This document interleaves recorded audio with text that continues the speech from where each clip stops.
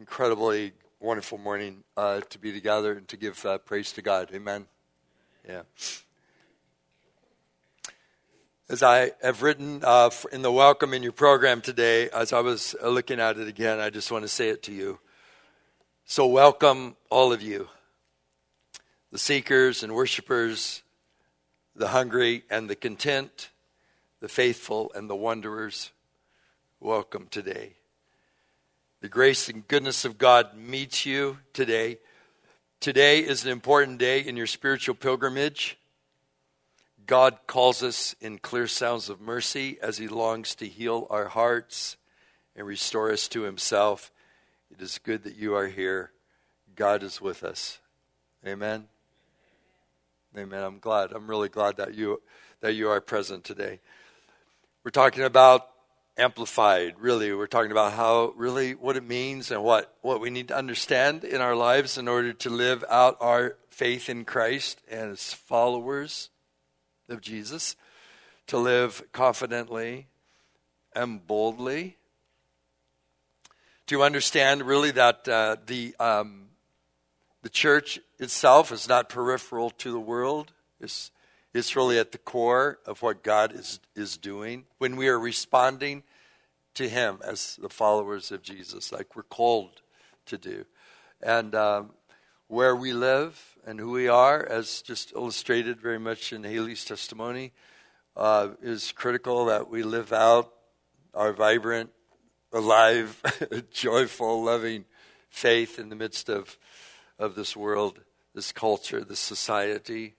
All the little subgroups, I just love it when the seed is scattered in all different places to bring praise and honor to God. Today, I just want to talk to you today about how to say, or how important it is to say yes to us. To say yes to us. There's a TV series called This Is Us. I want to talk to you about what God is doing among us and the call to say yes to what God is doing, to say yes to us. If you were a part of another church fellowship and I was speaking there to that church fellowship, I would say to you the same thing, say yes to us. There's like the big us of those who are all followers of Jesus across the globe. There's the us, really, that this is talking about, the us of particular location, of locale, right? And in our area, it's not only the us of the followers of Jesus in the Puyallup region, but it's also saying yes to us in each particular fellowship of believers gathered about in various churches by various names, but all centered in the Lord Jesus Christ, to the followers of Jesus.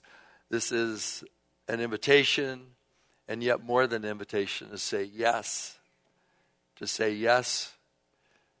us, to say yes to what God is doing among us and what God is doing with us in the world.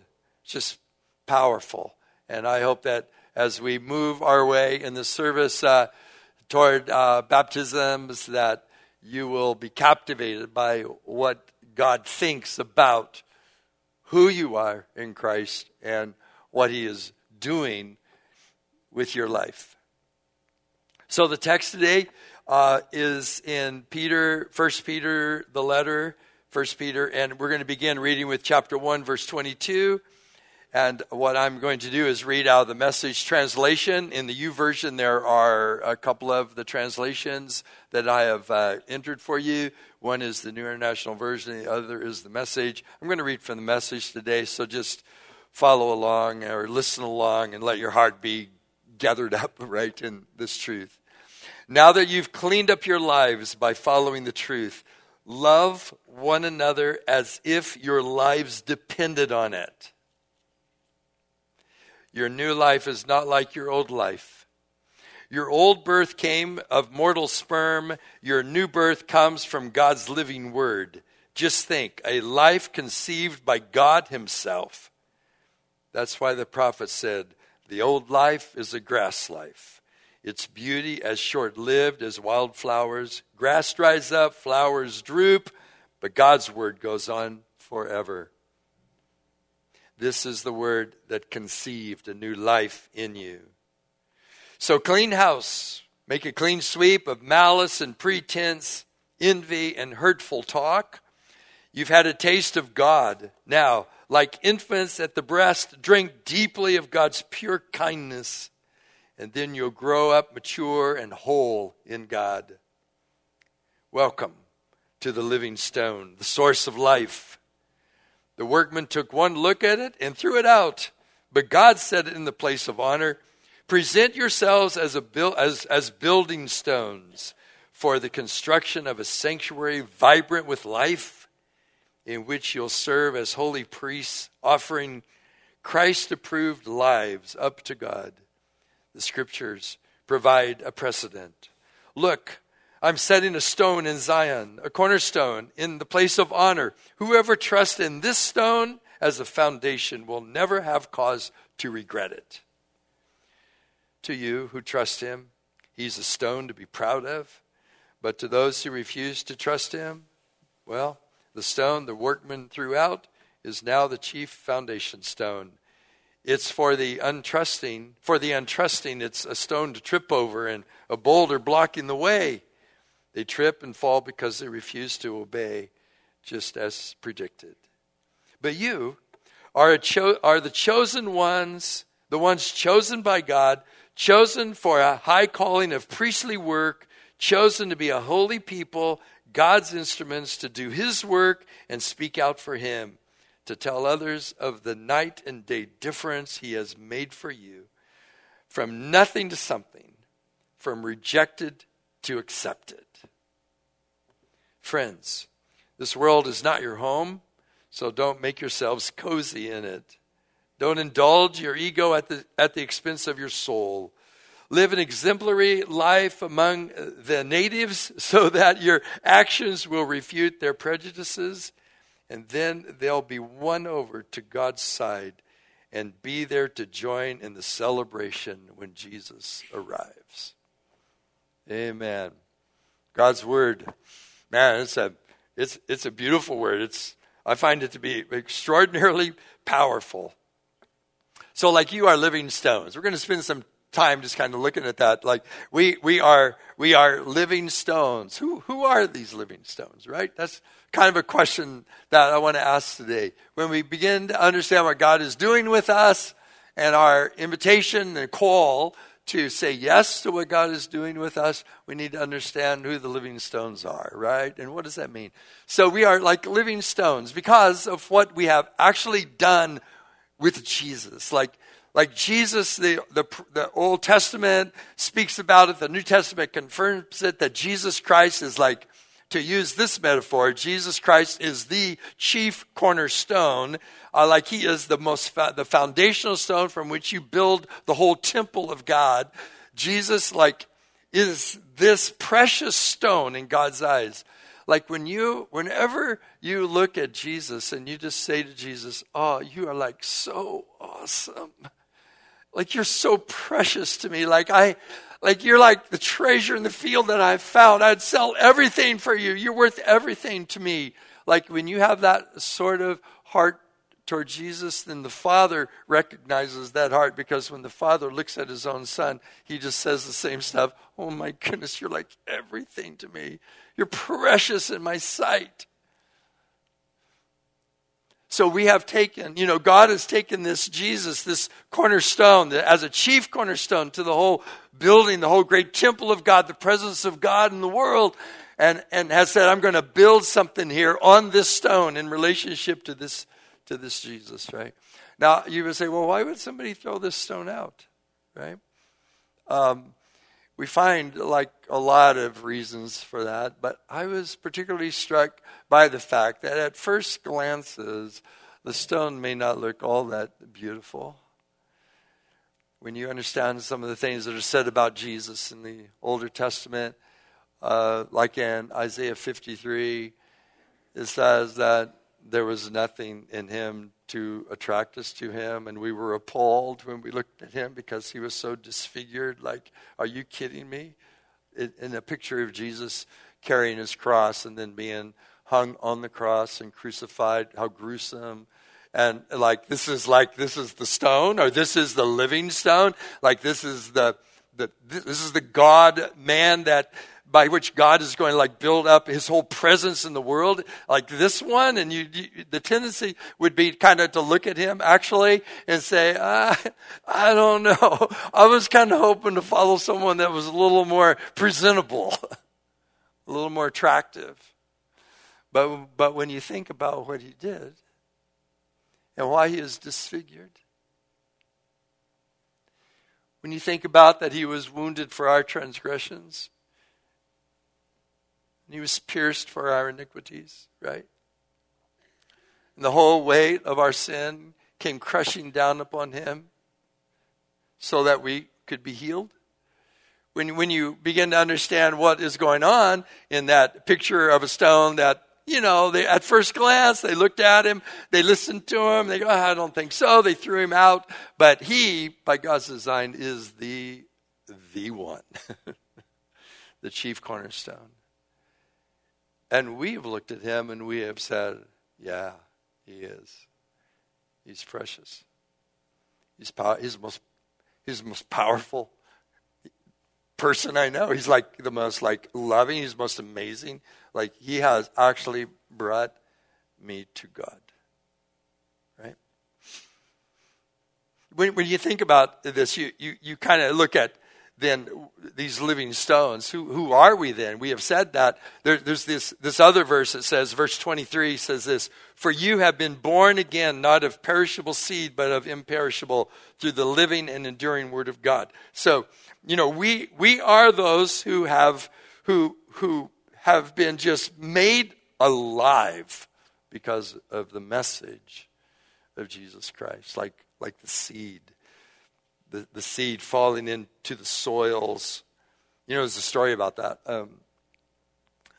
Jesus told the story about a sower, like a farmer. He goes out with his seed. You can read about it in Matthew 13.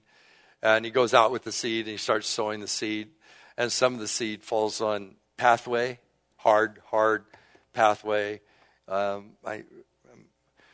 like the way in which Helmut Thielicke, a Lutheran pastor in Germany during the great atrocities of World War II, and how he just barely escaped with his life. But I remember reading a sermon that he gave about this, and when he says the pathway the pathway are the asphalted ways of our lives.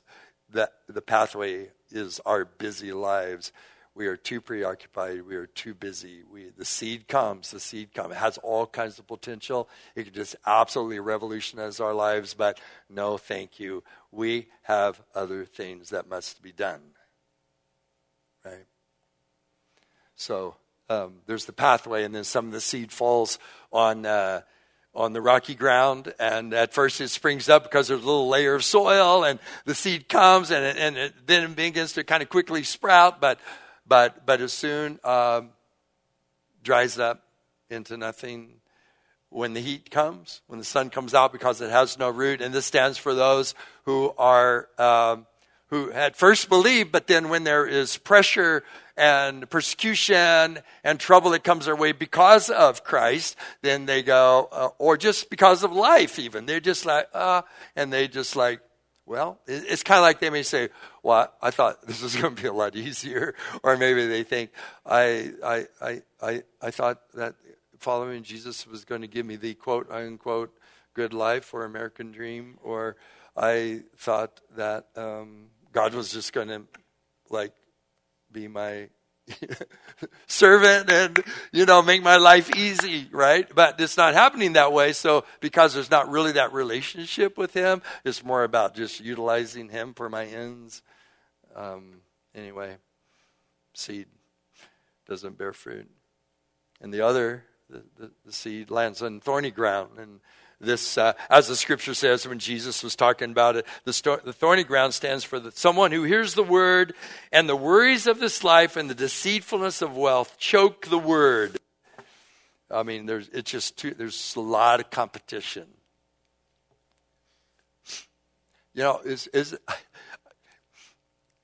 like in any really good relationship, it's not a good relationship if the person in this relationship has to keep begging for my attention, right? Could you just stop and talk? Could we just pay attention here? And, but it's just just choked by so many other things. I'm glad that God chases after us. I'm so glad. But I don't know if you've ever been in a relationship or tried to relate to someone, and when you're talking to them, they're just always walking away. Have you ever seen something like that? And that just really is difficult. Hey, can't we talk? Can't we be together? And it's kind of like that, because again, here we are, right? Worries of this life and deceitfulness of wealth chokes the word. But then the seed falls on the good soil, and it refers to someone, Jesus says, who hears the word and just and understands it, and then holds it fast, retains it, perseveres with it, as Jesus talks about it. And he bears a crop, bears fruit. It's a beautiful thing. Well, what Peter is saying, you are the people whom he's writing, who have purified your hearts. He says, that you have been born again, not of perishable seed, but of the imperishable, through the living and enduring word of God. The word came to you, it was proclaimed to you, and you fell head over heels into this, right? Now, the word, I want you to understand, they had the Older Testament, but when Jesus was saying it, they didn't have like the New Testament, the stories of Jesus and all, as we have collected here, or the instructions of the apostles, all combined. But when Peter is writing, they just had the message of Christ, the message of Jesus. Just the message that there's someone that God sent into this world that loves you so much. He just loves you so much that he's able to take your broken life that you've been living in shame and condemnation, and he's able to take that life and by his death on the cross forgive you for all your sins, by his resurrection raise you up in a new life, and by his Holy Spirit fill you up with himself so that you can live a new and renewed life. And just that message that was just the powerful word delivered. I like what N.T. Wright wrote. He said, as early as the day of Pentecost, the followers of Jesus discovered that when they spoke to people about Jesus, something happened. It wasn't that people were interested or that they decided either to go along with the message or to reject it. It was that the word carried an energy, a power beyond mere words. And when the word was spoken, the message was given just about who Jesus is and what he came to do for us, it was something like a blood transfusion that took place in at least some of the hearers, and they found themselves gripped by it, transformed by it, rinsed out by it, given a new sense of the presence of God. And in hearing that word, they were tasting that the Lord is gracious. And as they tasted that, they were born anew. I would just ask you, how did the word come to you, and what effect did it have on you, right? Because it has such a powerful effect. The message of Jesus is that the only way to talk about this dynamic relational event is to say we have been born anew. Born right? Wow. And he says, this is who you are. You living stones, right? And then he says, in the verse 22, he says, now that you have purified yourselves by obeying the truth, so that you have a sincere love for your brothers, now love each other deeply from the heart. Oh, wow. This is who we are, right? Here's what living stones. We're living stones because the message of Christ has brought us we've been born into a living hope. We're alive. We're a living stone. That's an interesting combination of words, right?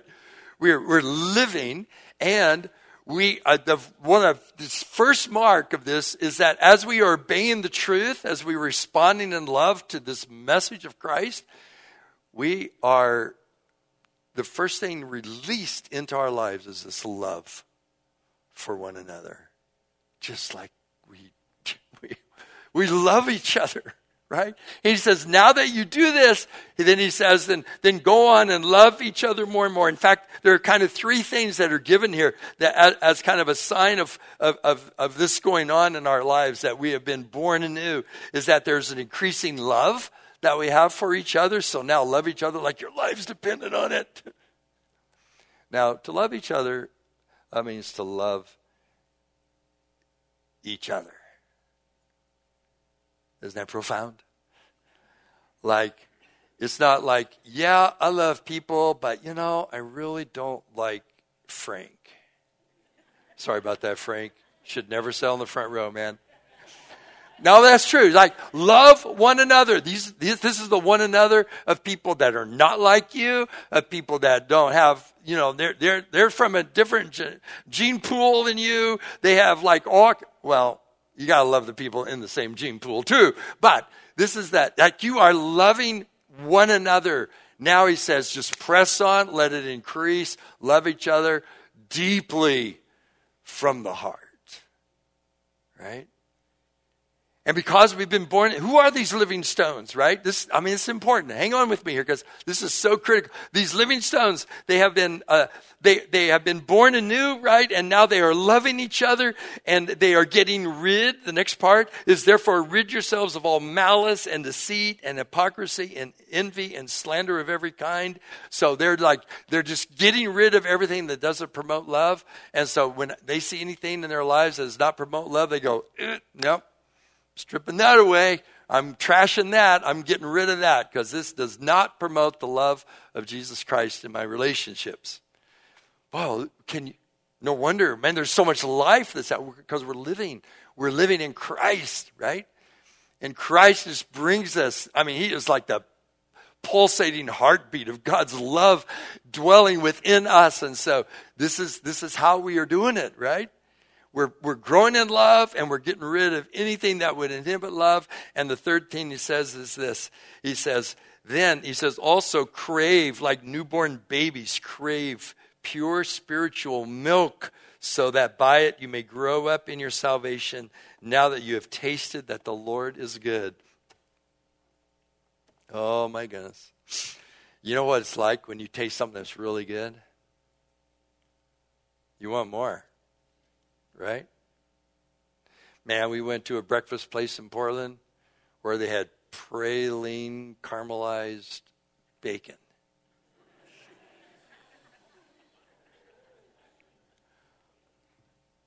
On a waffle with all kinds of holy things on it. And we ate that. And it was so good, we went back the next morning with Lynette's brother and his wife. And we would have gone back the next morning had we been close to it. Here's the thing. Why? Because now that we've tasted that the Lord is good, when you get a taste of the goodness of God, you know what you want? Do you know what you want? You want more. You want more of Him. You want more of Him. So now that you've tasted that the Lord is good, he says, like newborn babes, right? Like crave pure spiritual milk. In other words, that he's just calling us to the Word of God, to the message of Christ, right? To just everything that nourishes our life in Jesus Christ. Just go for it. Just crave. Just keep craving it, right? Listen, don't ever outgrow that. And if you have outgrown that, if you no longer crave the pure spiritual milk, as he's talking about it here, if you don't have a craving for that, then just ask God to give you a broken heart about it. Ask God, what have I been eating, man? I'm feeding myself with stuff that is, making me kind of feel full at times, but it's empty calories, right? It has no nutritional value. I'm satisfied for a little bit, but it doesn't sustain my relationship with God or my relationship with other people in love. It's not doing that. It's not promoting holiness in my life. It's not promoting purity and obedience in my life. And so, man, just repent, right? Because all of us are feeding on something, let me tell you, right? And man, the whole world is a buffet of whatever you want and whenever you want it. But not all of it. In fact, most of it doesn't have any nutritional value to your relationship with God. So here we are, right? So this is who we are. We're craving. All right, now let me just lay this before you, which I think is really great. As a living stone, and there's so much. All of the first chapter is about who we are as living stones. If you want to understand, just read again the first chapter. But as a living stones together, we're called, like in this, to be bold and let God do something with us, right? I used to say to my daughter when she would leave for school, three things. I didn't say all three all the time, but over a course of a month, I'd be saying these several times. I would say, don't forget who you are. Repeat after me, okay? Don't forget who you are. Okay, I say that to her, now I'm saying it to you. Don't forget who you are. Right? I'm saying it to you. Don't forget who you are. We need people saying it into our lives. Don't forget who you are. Don't forget who you are. I would say to her, be courageous. I would say, be courageous. Because if you know who you are in Christ, now be courageous, right? So I say to you, be courageous. Be courageous. You can learn to say that to each other. Be courageous, right? And then I used to say, don't make your teachers cry. And I'm saying to you, don't make your teacher cry. No. Don't make your teacher cry. And that was always kind of a joke. But listen, Peter is our teacher. Jesus is our teacher. The Holy Spirit is our teacher. Don't make your teacher cry. Come on, he's trying to give you life, right? All right, what is God doing with us? I want to wrap it up with this. What is God doing with us? Here's the word, right? As you come to him, the living stone rejected by humans but chosen by God and precious to him, you also, like living stones, are being built into a spiritual house to be a holy priesthood offering spiritual sacrifices acceptable to God through Jesus Christ. What is God doing with living stones? He is building them together into a spiritual house. So you're not just a living stone over here, and you over here, and you over here, right? But you are being built together, right, into a spiritual house. Now, I don't know how you read this, but I find it really difficult to read this with an individualistic, kind of an Americanized, I can do it all by myself kind of mentality. This is just the opposite of that. He is saying, no, you are living stones and you are created for community. You are created to be built together, right? And man, I just want to tell you, all of these stones, I mean, they're like so different. I mean, they come from so many different places. I mean, later on, he'll talk about that. We're a holy nation and all. I mean, different ethnicities and different backgrounds and different, idiosyncrasies and different problems, a different set of, issues going on. But we are living stones, and this most unlikely fellowship, right, of people. See, don't just go around looking for the people who are like you. This is not what it's about. It's look for the people with whom God is doing a brand new work by which, they are coming alive in Jesus Christ. Then you are being built together with one another to be a spiritual house. In other words, you live by the Holy Spirit. The Holy Spirit's breath animates you. The Holy Spirit's presence produces fruit of love and joy and peace in you. The Holy Spirit causes you to fall in love with Jesus again and again and again to the glory of God the Father. You are being built together, right? Now, you just need to understand. I mean, there are several really important pieces of this. It is concrete. By that, I mean, this is not abstract. This is not abstract. This is like my relationship built with you in an ongoing, give and take of ministry to one another, encouraging one another, and bringing out the best in one another, loving each other deeply from the heart. So we do this, right, with others. With others. It's concrete. I mean, it's visible and observable, right? It's visible and observable. Not the building, but it's visible and observable in that we gather in this place or in other places to encourage one another in the faith. Sometimes we're sitting like this, but other times, and this is even like so significant, we're gathered together, in living rooms and at coffee shops, and we're coming together and we're face to face, and we are actually, as individual people, being built together, living stones being built together to be a spiritual house to God, and by which we are offering spiritual sacrifices to Him. So our lives are being lived out, offering ourselves, just laying ourselves down and loving one another and giving away possessions and, caring for each other and using our time for one another and including one another in our affections. And we do all of this because we're God's house, right? And we reflect God's love in a powerful way.